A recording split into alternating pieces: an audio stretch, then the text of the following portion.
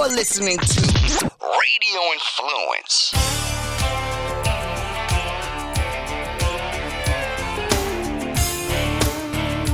Welcome to another edition of the Real Animals Podcast, brought to you by our good friends at Contender Boats. Today, I'm getting a chance to talk to my good friend, Captain C.A. Richardson. As you know, he's the host of Flats Class TV and also the Flats Class University, which you can check out on Waypoint TV. How are you today, C.A.? I'm doing great, Mike. Thanks for having me aboard. I'm really looking forward to this one. You know, you and I have been friends for many, many years now. Lots of long conversations that we probably could have turned into podcasts over the years. But this one's going to be fun. And I want to kind of jump in. You know, there's so many different directions to take a podcast with you. And what I want to do is I don't know that everybody knows the CA story. How does CA Richardson become Captain C.A. Richardson, Flats Class TV guy? And a lot of people have heard me say it before. I know you've heard me say it. I think you're the best teacher of our generation. How does all that manifest itself? How does that all come about, C.A.? You know, it's like a country and western song. It's just one of those kind of things that just effervesced. It just happened. If you would have asked young CA at 22 years old and told him, you know, here's a look into your future. You're going to be a television host, and you're going to be a fishing coach, and you're going to be an industry spokesperson, and you're going to try to lead the charge on this many conservation issues, I would have said, you obviously have the wrong person. That's right. Exactly what I would have told them, because I was interested in nothing at that point in my life other than listening to Lynyrd Skynyrd and Led Zeppelin and what kick party I could be invited to. So there was never a plan. It just kind of happened, and it naturally happened. I went to St. Petersburg Junior College, where I had a communications instructor there, who was always impressed with my ability in speech class to just go up there and just rap and just talk about basically anything. Half the stuff I was making up, but it was always a nice delivery and a little bit animated, and the messaging was always clean.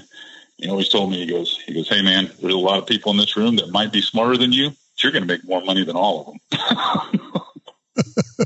Nice. And I just realized that at that point, it was kind of a realization that I did have a gift for communicating to others and understanding that listening and then taking what I've learned through what I call the School of Hard Knocks in fishing, because the way you become a consummate professional fisherman is to learn from all the things you did wrong over all these years. That's why I intently listen to anyone with white or silver hair, because I know they've seen more seasons than I have. And I want to know what they know. And then I try to take parts of what they're trying to convey to me and make it work in my world. And that's just it. You know, you live it, and it just happens. And I've fallen into many advantageous situations over time. Flats Class, the show would have never happened if it weren't for the fishing school. The fishing school started 7 years ahead of the television show. And then the tournament part of my life, the tournament travel part of my life, that was a launching pad in a sense, because I made all these relationships all over the country with not only brands in the business, but with professional fishermen and just learning techniques and fishing venues that I would have never fished before. So it helped to be kind of naturally fishy, but it really helped to have all those experiences. So just the sum of all the experiences has really made Flats Class and made my personal brand, Captain CA, what it is today. And it's, I'm a mid-50s guy now, and try to stay relatable to folks that are a generation below me, and still stay relatable to the guys that are 75 years old. And somehow I've been able to pull that off. Yeah, I think you do a really good job. I think you do a great job on the teaching side of it, on the TV side of it, your charter side of it. You're just very, very successful. When did you know, CA, that you were gonna stick to the artificial side of it? I mean, you're one of the artificial gurus, one of the guys that, that's usually what you do. You don't throw almost artificial baits almost exclusively, except for a little bit during tarpon season. When did you decide that was going to be the path that you were going to take? That was really a preference early on. Growing up in the 70s and 80s, there weren't the number of TV personalities to identify with like you have now. So, Flip Pallet didn't even come along until I was well into my 20s, where you were actually seeing him on television. And, for me, my heroes were guys like Jimmy Houston, Bill Dance, watching Bassmaster television, even Roland Martin, Son. Those were the guys that I grew up watching and identifying with. And I would fish freshwater areas around Pinellas County, but that's not like growing up in the center of the state where you have the chain of lakes that you have in Kissimmee and Winter Haven and all that. So I didn't have that kind of background. And my old man was a kind of a guy that liked to fish the piers and the catwalks, and we would take a John boat out and fish the flats around the Skyway and things like that for trout. But he was all about throwing live bait, could care less about throwing a lure. So because my heroes were bass fishermen, at 12 and 13 and 14 years old, I was swinging bass baits in salt water and catching trout and catching redfish and catching snook. And there were times when he'd just tell me to put that damn thing down and help him collect more, mullet or whatever. But the more he told me that it was a waste of time, I guess, as a boy, the more you want to make him understand, hey, I can do this. I am good enough to catch them. So that was kind of the catalyst to get me to throw artificials. So as I got into my 20s and there were local tournaments like the old Scott Brantley tournament, there were artificial divisions. And then back in the 90s, there was a organization called the Saltwater Flats Fishing Association. When they'd have tournaments, I had artificial divisions. That's what I fished. And I excelled in them because I was 100% confident I was going to catch all three species with artificial. It wasn't that hard. And it really wasn't that impressive now, because then I didn't realize how good the fishing was. The fishing now is much tougher than the fishing back then. But back then they thought, oh my God, you caught all these fish on artificials? They thought you were some type of savant. Well, looking back, it wasn't really that hard. It really wasn't. It was just putting yourself in the spot where the fish were, and they were a lot easier to fool in those days. That was the days when Tarpon Key didn't have a no motor zone around it, and neither did Wheaton Island. Right. So things have changed quite a bit since then. The population density of the state's different, and the estuaries have changed a lot. There's a lot more pressures on water quality and whatnot. So now it is an impressive feat when you can do it. Yeah, for sure. But that was really why I wanted to go in that direction, and the fact that I felt like I was not competing. As a younger guide, when I started guiding, naturally I had to do the corporate trips, and I had to do trips with bait, and I did not enjoy it. I felt like I was just like everybody else. Not that that's a bad thing, just not what I wanted to do. I wanted to figure out how in the heck can I make a living just throwing artificials and being a professional fishing guide.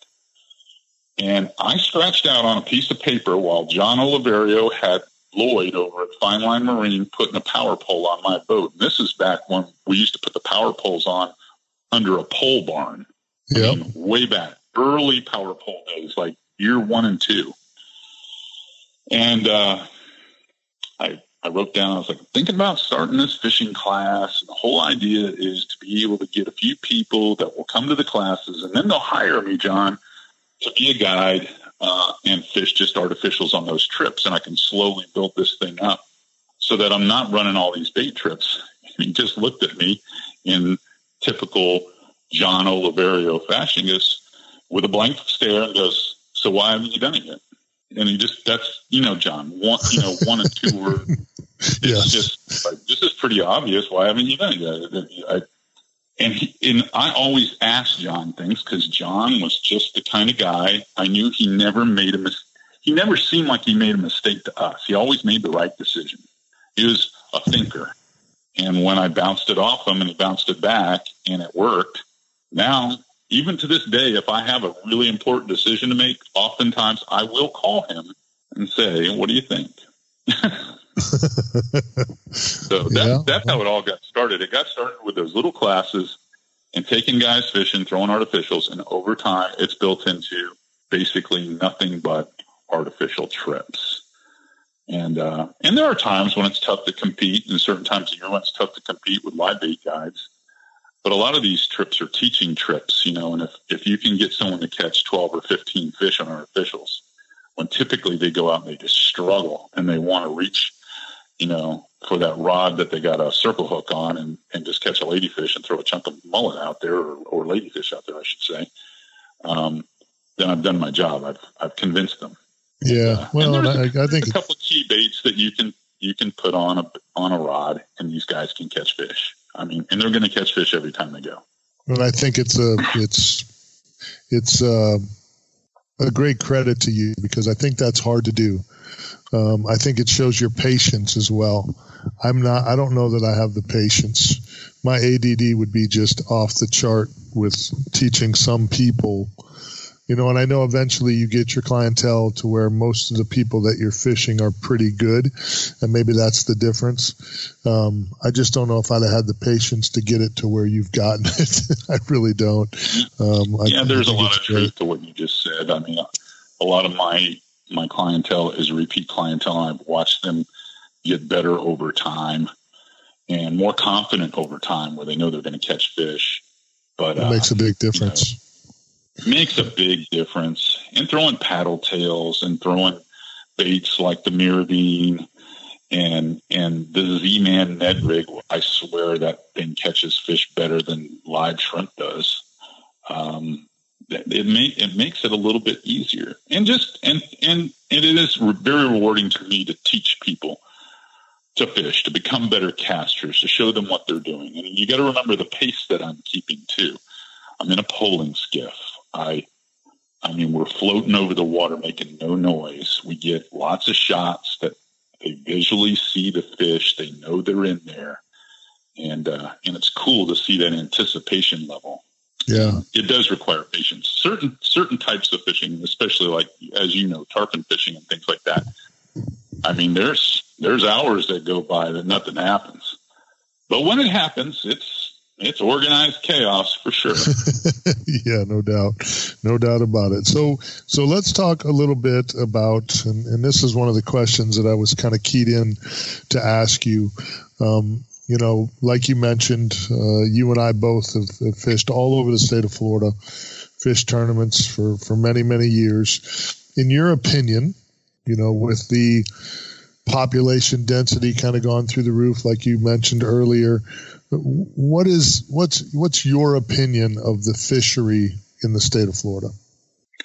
Well,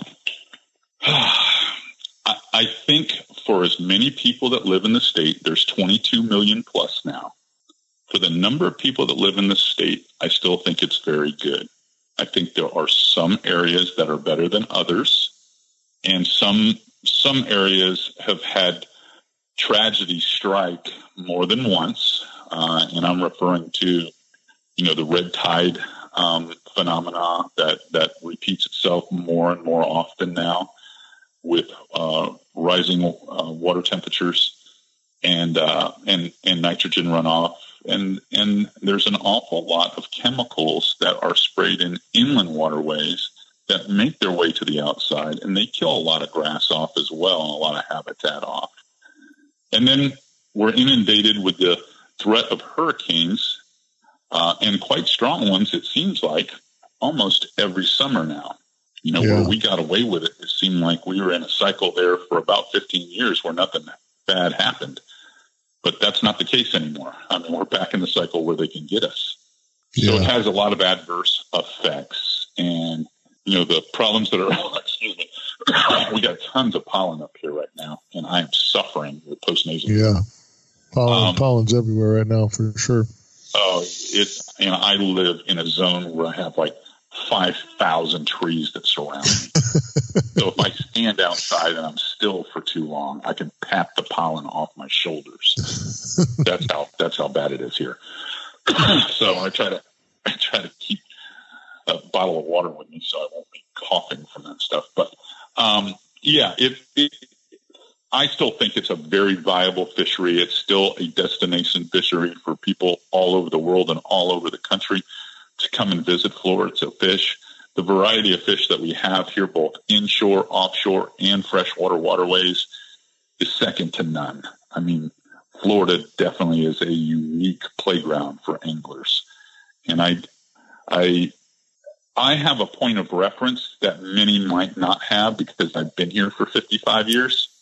Right. So I know what it used to look like. Now, if you moved from Cook County, Illinois, and you were a Chicago guy and you got down here 10 years ago, you might not think things were so bad.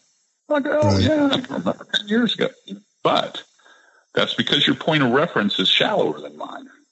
Right. So it's all about who knows what, how long they've been here, and the experiences that you've had. If you sat Flip Pallet down and asked him, you'd probably be greatly disappointed. Because he would express, the way it used to be, and he does, and he basically channels that thought or the way it used to be through guys like myself and Rob Fordyce and Benny Blanco, because he realized we don't have the number of years he's looked at it all his life, right? And when you look at his perspective, you see even a steeper drop off. But all in all, with what we're dealing with and what we have here, this is still a beautiful place to live and recreate. And, the people aren't going to stop coming. They're going to keep coming here. Yeah, it's going to keep changing. That's there's no doubt. I would think in 10 more years, instead of 22 million, it likely will be like 25 or 26 million people here. Yeah. Because the facts are there's about 950 to 1,000 folks every day that move here. Now, they might not be moving here right now, but typically when things are good, 900 to 1,000 people. And that's retirees. That's people looking for new opportunities and new jobs, people moving here because of the climate. For various reasons, but they're moving here. I can remember when the state was dominated by Floridians. People, we all grew up here. We all went to grade school here. That's who we were. And now you go to a store and you'll hear someone say, "Yeah, these people down here, they drive like idiots." And the first thing I asked them, Mike, "So where are you from?" "Oh, I'm from Chicago." I was like, "And so are all those people on the road out there." Exactly. That's awesome. Because people from here aren't in a big hurry to go anywhere because we never had to be. Yeah, you've been here the whole time. Yeah, you've been here the whole time. Yeah, that's cool. It's just different. It's just different. It's, again, going back to point of reference. What your reference point is versus somebody else's. That's why I always have an open mind for whoever I'm speaking with. Hard to do that as you age, by the way, Mike. Your filter becomes thinner. Well, that it's difficult for you not to say something. I'm not very far behind you, so we're very close to the same age. So I feel your pain. Pain, my friend. Let's talk a little bit. I want to make sure we mention because, my hat's off to you for all the things, all the work you do with Captains for Clean Water. Chris and Daniel do a great job with that organization. Are we seeing movement? It seems to me that we're seeing some positive things happening. And I just, maybe you could help us with an update on that. Oh, in 4 years, these guys have changed policy. They have changed attitudes. They have rounded up just not the anglers, but the business owners and the property and landowners. And everyone realizes they're in it together.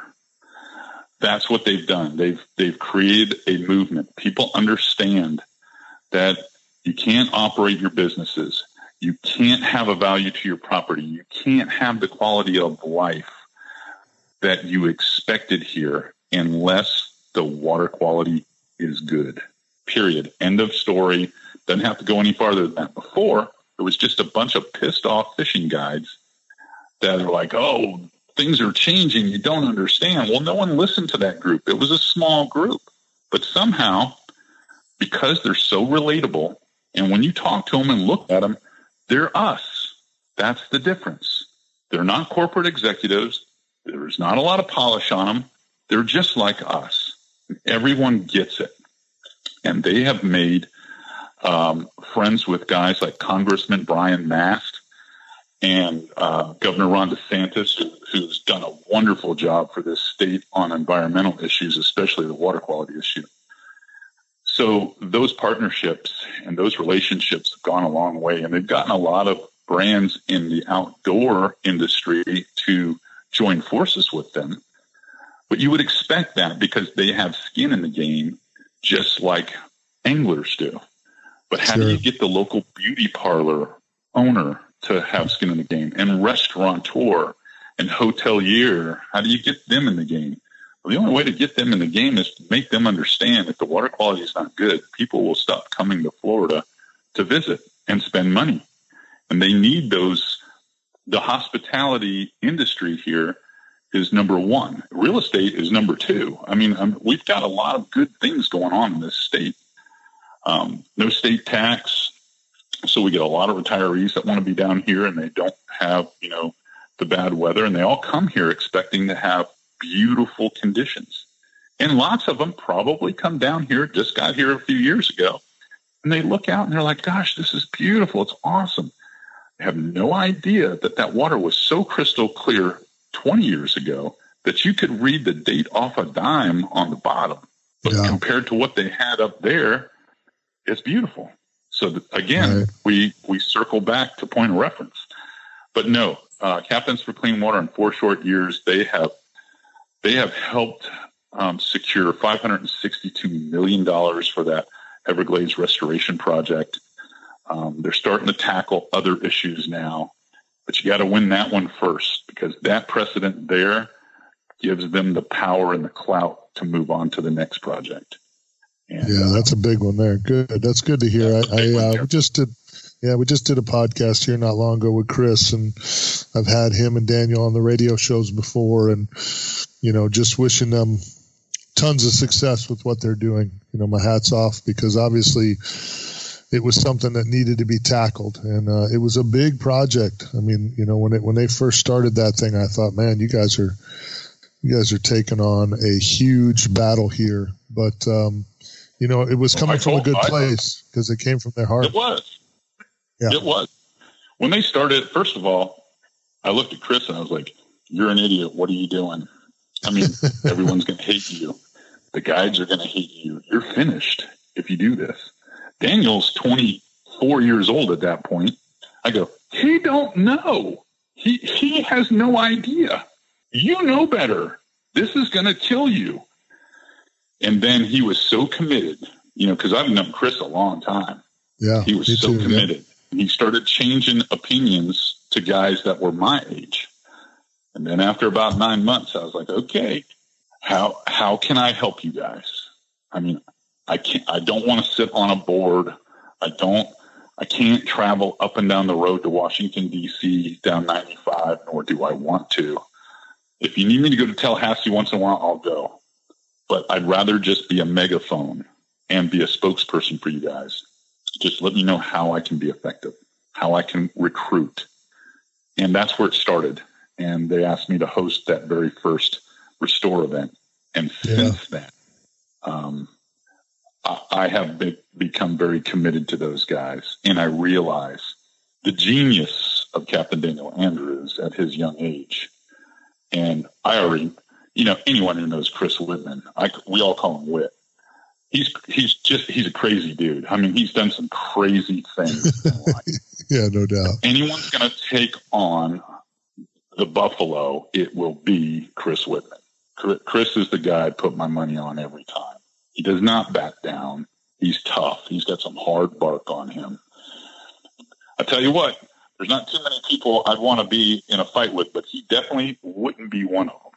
Yeah, no, he's always been that way. Yeah, well, Chris has always been that way. Great charter captain, just a great guy, and again, I'm happy that they're finding success with this because somebody needed to. So, and think about it. I hope your audience appreciates what these two guys have done, especially Chris. He gave up his entire career to do this. He's making less than half the money that he was making before. Less than half. That's how tough it is. Yeah, but to do something you believe in, it's not easy to do, but it's impressive. I mean, it's really impressive. I told him, I go, this is what you're going to be doing forever now, man. Yeah. Forever. This is what you're doing. Yeah, it's kind of turns into the face of who you are. Yeah, I mean, he's a gladiator. I mean, he's always been a gladiator to us that have known him. But, and when you listen to those two guys speak to a crowd now or speak to policymakers, they've come a long way from a bunch of dusty boots and gun holsters and knots on their hips. I'll tell you what, I look at them, I was like, damn, you boys cleaned up. Yeah, no doubt. So you and I both rolling into season 14 of our TV shows, which still kind of trips me out because I just feel like you've been doing it longer than that long, by the way. They're just I know.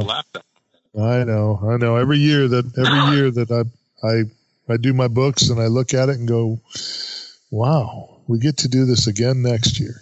That's unbelievable. I just kind of shake my head and go, okay, if you say so, I guess we'll do another season of shows. It's a big blessing.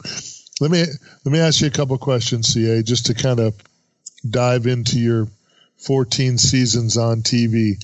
Is there an episode or maybe two episodes that stand out to you as just completely crazy wow moments?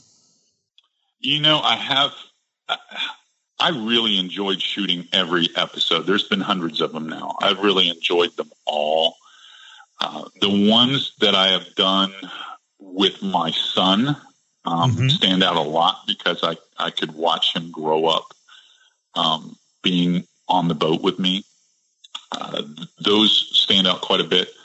Fishing with Flip Pallett, that and Chico Fernandez, because those are two guys that I look at and I always think to myself, these are the guys I've always wanted to be.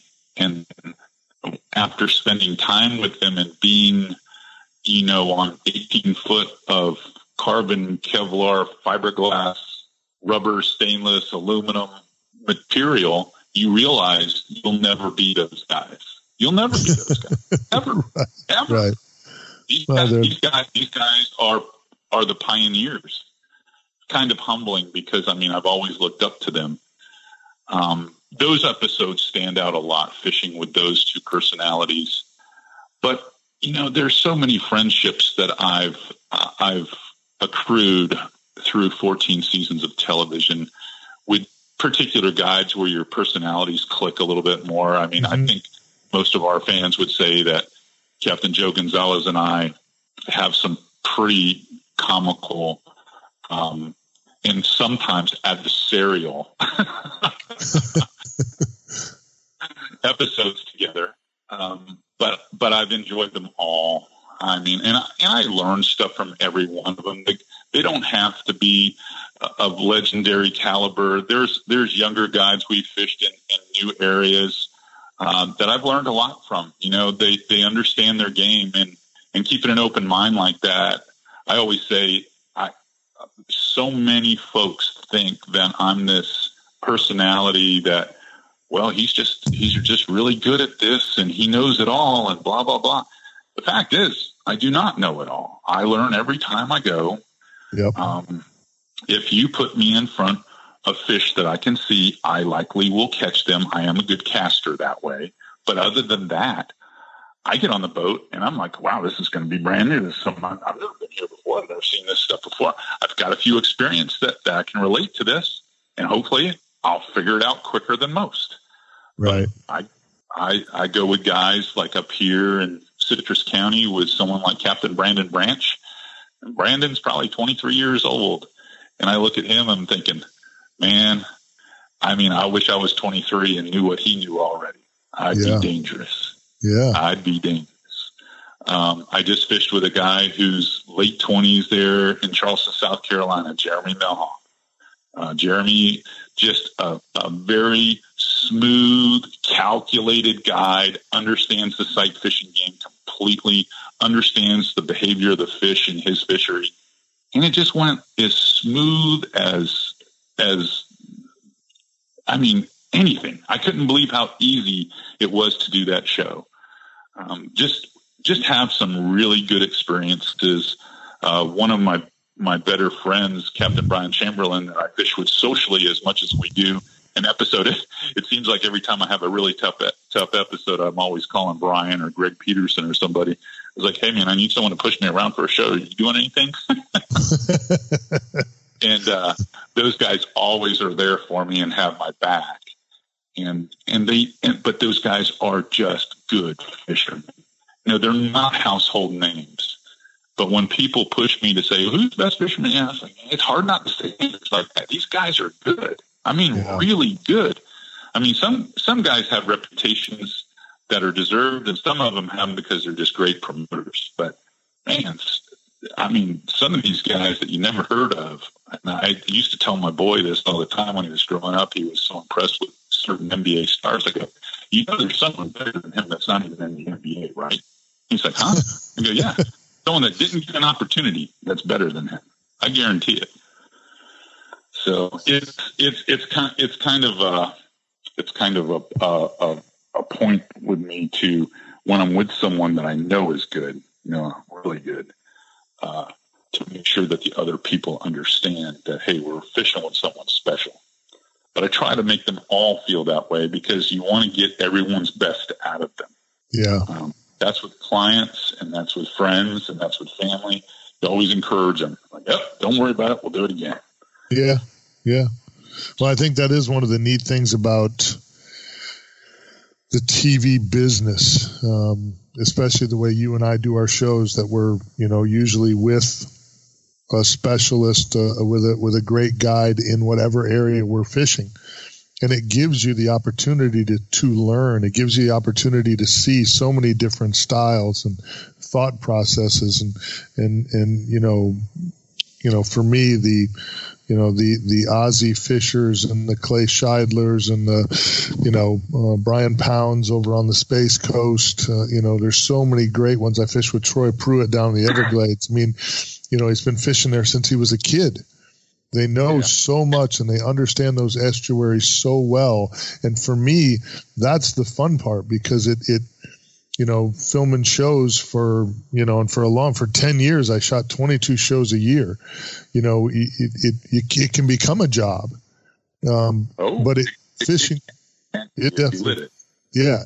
But that's what keeps it fresh for me, is the opportunity to fish with these great anglers that constantly show you new things. Greg Poland down in the Keys, and I mean, there's just so many, and that's the blessing, I think, for me for TV, is that it just it offers you, and it sounds like it's the blessing for you, the opportunity to fish with these great anglers, and our ability to be open-minded and constantly learn. That's what I tell people all the time, is doesn't matter who you're fishing with, you should try to just be open-minded and learn what you can from them, because you're never done learning in this game. You're never done learning. The fishery is always changing.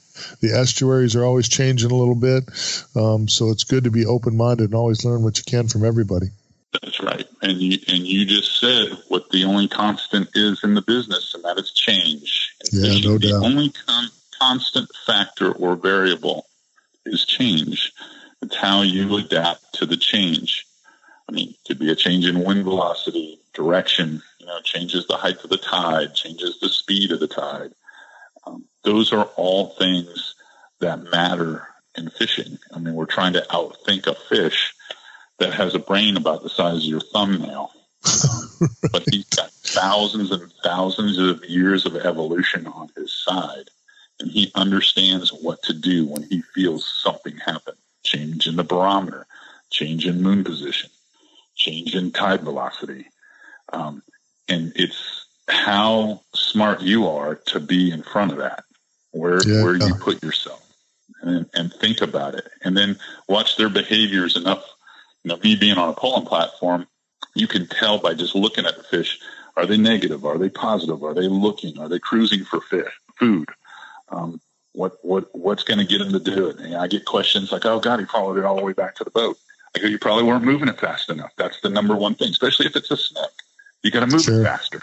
They'll follow it all the way back because they're not sure. As soon as it thinks it's trying to get away, I guarantee you he's going to make a hard bend for it then. And it's just, how do you know that? Well, because I screwed it up about 1,000 times, so I've seen this enough times to know what the next line is. Trust me when I say this. Exactly. Time on the water. I just try to make things very relatable. I'm a storyteller when I'm on my boat, and I relate everything to something that they would see in everyday life, because that makes them think, "Oh yeah, that makes sense. Why didn't I think of that?" and that's the gift. Well, that's the gift of my good friend C.A. Richardson. Like I said, and I've said it many times, and it'll probably be a long time before I say it about anybody else. The best teacher in our generation, I think, your ability to deliver the information so it's relatable, I think, is fantastic. I think your must-watch TV, your classes, your social media, all that stuff, I think, is must-see for people. Tell everybody about Flats Class University on Waypoint TV. Well, we've put a couple of properties on Waypoint Television now. We've got Flats Class TV, which we're all familiar with 14 seasons of TV here. But this past year, we started Flats Class University, which is more of a YouTube-driven chapter style of teaching you stuff, whether it be tarpon fishing, tackle organization, trout fishing, anything that you want to know. We're putting courses on there all the time, usually one a month. So you can go to Waypoint there and learn, and learn how to do something just from Flats Class University. It's very easy and digestible to watch. You can watch it all you can watch a whole class maybe in 30 minutes. So it's fantastic. And it's broke up enough where if you only got a 15-minute break, you can watch some of it and watch the rest of it when you go home. And then we actually started our own Flats Class Blacklist podcast. So that's on Waypoint TV as well.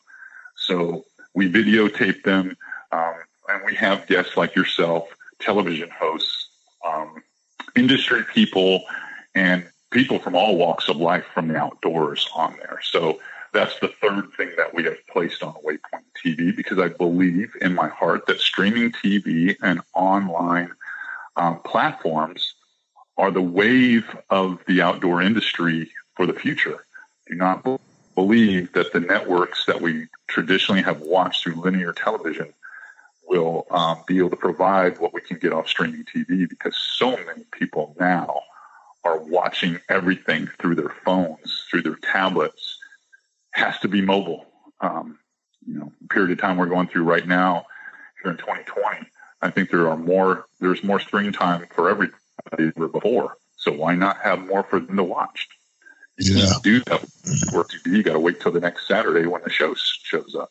You got to do that on streaming TV. Watch it right now as it's happening, relative for the period that you're in. So content is key. Yeah, content is key. You want to have content and you want to have a lot of it, and you certainly do. Like I said, no better teacher in the industry. Flats Class TV, Flats Class University, the podcast, all the great things. Check out Captain C.A. Richardson.com for a lot of great information there as well. My brother, I appreciate you spending a little time with me today. I've been wanting to get you here. I know you're a busy guy, so unfortunately we all have a little more time right now, but that gave us the opportunity to get together, and I'm grateful to spend a little time with you. You've been a great friend for many years, and I appreciate that very much. Hey, I appreciate it, Mike. I appreciate what you and the Real Animals team have always done for the Tampa area and now everywhere, and giving us an opportunity not only to be on the radio show, but to now be on your podcast.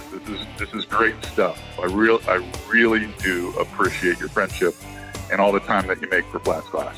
Always, my friend. You're one of my favorite hosts, one of my favorite guys. You, your family, Blondie, Cameron, the whole Richardson clan. We're big fans, and we'll talk soon, my friend. We'll get caught up. Thanks for your time on the podcast today. We appreciate it.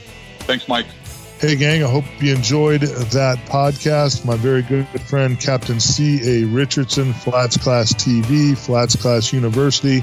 Like I said, you can just hear in his delivery just one of the best teachers that I've ever met, for sure. One of the best fishing instructors of our generation. So much you can learn from that guy. Really, really appreciate him spending some time with us today. The Real Animals Podcast are available on Apple Podcasts, Stitcher, TuneIn, Google Play, and RITampaBay.com. Remember to subscribe, rate, and review the Real Animals Podcast, presented by Contender Boats.